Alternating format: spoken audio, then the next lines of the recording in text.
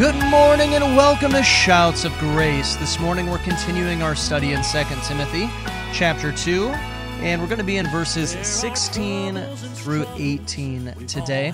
And we get to learn just a little bit about a couple guys named Hymenaeus and Philetus and really the doctrine that they pushed. And, of course, how they were wrong. And this is important because this teaches us what we should do when someone is teaching false doctrine. So that's what we're going to be looking at today, and how we ought to avoid people who are teaching false doctrine, how we ought to stop their speech in that. But let's go ahead and let's read the whole chapter of 2 Timothy chapter 2 here this morning. And it says this: "You therefore, my son, be strong in the grace that is in Christ Jesus, and the things that you have heard from me among many witnesses, commit these to faithful men who will be able to teach others also. You therefore must endure hardships as a good soldier of Jesus Christ. No one engaged in warfare entangles himself with the affairs of this life, that he may please him who enlisted him as a good soldier. And also, if anyone competes in athletics, he is not crowned unless he competes according to the rules. The hard-working farmer must be first to partake of the crops. Consider what I say, and may the Lord give you understanding in all things. Remember that Jesus Christ, of the seed of David, was raised from the dead according to my gospel, for which I suffer trouble as an evildoer, even to the point of chains. But the word of God is not chained. Therefore, I endure all things for the sake of the elect, that they may obtain the salvation which is in Christ Jesus, with eternal glory. This is a faithful saying, for if we died with him, we will also live with him. If we endure, we will also reign with him. If we deny him, he will deny us. If we are faithless, he remains faithful, for he cannot deny himself. Remind them of these things, charging them before the Lord not to strive about words to no profit, to the ruin of their hearers. Be diligent to present yourself approved to God, a worker who does not need to be ashamed, rightly dividing the word of truth. But shun profane and idle babblings, for they will increase to more ungodliness, and their message will spread like cancer. Hymenaeus and Philetus are of the sort, who have strayed concerning the truth, saying that the resurrection is already past, and they overthrow the faith of some. Nevertheless, the solid foundation of God stands, having this seal: the Lord knows who are his, and let everyone who names the name of Christ depart from iniquity. But in a great house there are not only vessels of gold and silver, but also of wood and clay, some for honor and some for dishonor. Therefore, if anyone cleanses himself from the latter, he will be a vessel of honor, sanctified and useful for the master, prepared for every good work. Flee also youthful lusts, but pursue righteousness, faith, love, and peace with those who call on the Lord out of a pure heart. But avoid foolish and ignorant disputes, knowing that they generate strife. And a servant of the Lord must not quarrel, but be gentle to all, able to teach, patient and humility, correcting those who are in opposition. If God perhaps will grant them repentance, so that they may know the truth, that they may come to their senses and escape the snare of the devil, having been taken captive by him to do his will." We see here verses 16 through 18 is what we're focusing in on here this morning, and it says this: "But shun profane and idle babblings, for they will increase to more ungodliness, and their message will spread like cancer. Hymenaeus and Philetus are of the sort, who have strayed concerning the truth, saying that the resurrection is already past, and they overthrow the faith of some." We see here this first part is that we're to shun profane and idle babblings, for they will increase to more ungodliness. We see here this idea of shun. It means to continually avoid, to keep away from. And this needs to be our position towards idle babblings and profane babblings here. Now, this idea of profane, it literally means heathenish.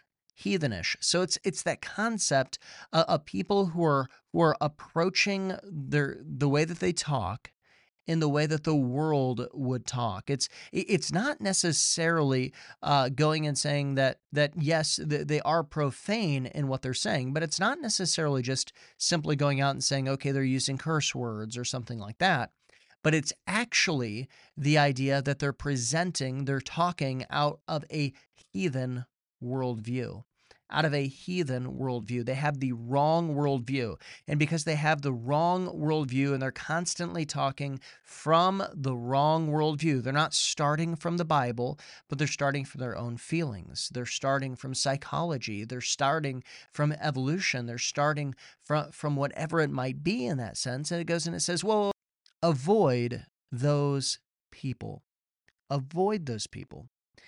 And of course, it says, and idle babblings, which is fruitless discussions. That's what that means. Fruitless discussions. You know, one of the things that you should consider, of course, this is obvious when we really put it together, but one of the things that you should really consider is looking at the fruit of someone. When someone starts talking about things, look at the fruit.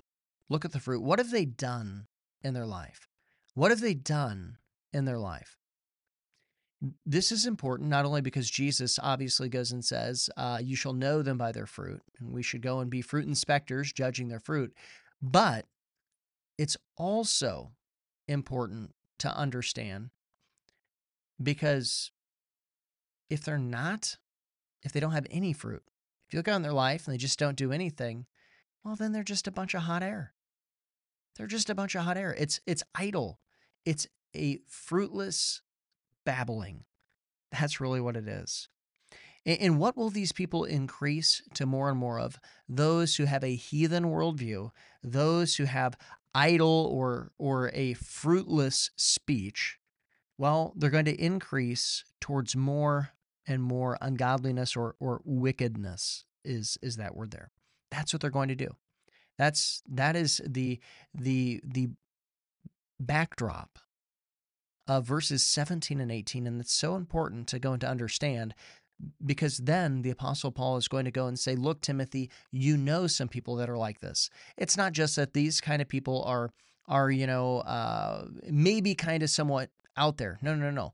These kind of people are actually out there. There's actually examples of that. And it says, look, in the message, their message will spread like cancer. And it says Hymenaeus and Philetus are of the sort. Now, their message, this is really their doctrine here. Their doctrine, it will eat like an ulcer, or it will eat away like cancer at somebody. It will spread like cancer.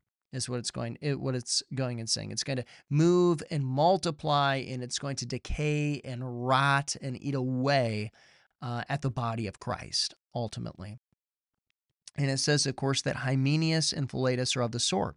And I think this is important to understand because the Apostle Paul is right here naming names and saying, look, this is what their kind of discussion goes and it does. This is important because so many times in our day and age, people get upset if you name names. They get really upset with that. And it's almost like, well, I know these are weird names, Hymenaeus and Philetus, but they're actually their names, okay? That's actually was their names. Timothy knew who these people were. And it's important to do this because we have to go and to actually follow what the Word of God is saying and the example that the Word of God gives, right? If we're going to be people of the Bible, living by the Bible, following the Bible, it means we actually have to do those things. And this means at times we have to go and to name the names. And we're going to find out later it's because we want them to have an opportunity to repent. But we see here there's an example of who these people are. And then it says, who have strayed concerning the truth, saying that the resurrection is already past and they've overthrown the faith of some. It's important to name the names. It's important to go and to mark these people because they do overthrow the faith of some. Now, I want you to understand here, they've strayed concerning the truth. This is an interesting phrase in the Greek because it literally means here that they have missed the mark all around the truth. It's that they have taken multiple shots in archery and they're not able to hit the target. They're missing the mark. It's not just that they miss the mark one time. It's that they're continually missing the mark all around it. And this is important to go and to understand when somebody has idle babblings, when they have a heathenish worldview, they're profane in their speech. We see here that not only does their message spread like cancer, and not only do they end up getting it wrong on a major doctrine like the resurrection, that's a pretty major thing there, but it's that they miss the mark all around it. It's when they go and they give somebody advice, they get it wrong. It's when they go to give counsel or leadership, they get it wrong. They might be impressive individuals, but they're always wrong. Now, they might always have an excuse for why they got it wrong, but nonetheless, they get it wrong. They're all around the truth as opposed to hitting the truth. Now, they said that the resurrection is already past. What they're getting at here is that Hymenaeus and Philetus, I probably don't really need to get too far into this, but they were really the first preterists, at least recorded in Scripture. They're going around, well, the Sadducees were also kind of preterists in that sense. But they're going and saying, look, the resurrection has already happened. They're going and saying, look, all these promises of Scripture are already fulfilled when they obviously hadn't been fulfilled yet. And then they're spiritualizing the Bible instead of looking at what the Bible says and what it means, and that, God says what he means and he means what he says, something as simple as that. And they go and they twist it so that it means and says, or at least they're saying it means and it says, what they want it to mean and say, to fit their own agenda at that point in time. Well, that's always going to go and overthrow the faith of some if people believe them, because that leaves people hurt. It leaves people hurt when they get it wrong. And of course, this ends up spreading like cancer, because who doesn't want to go and to look at and say, look, the Bible's actually here to fit my agenda rather than me fitting into the Bible's agenda.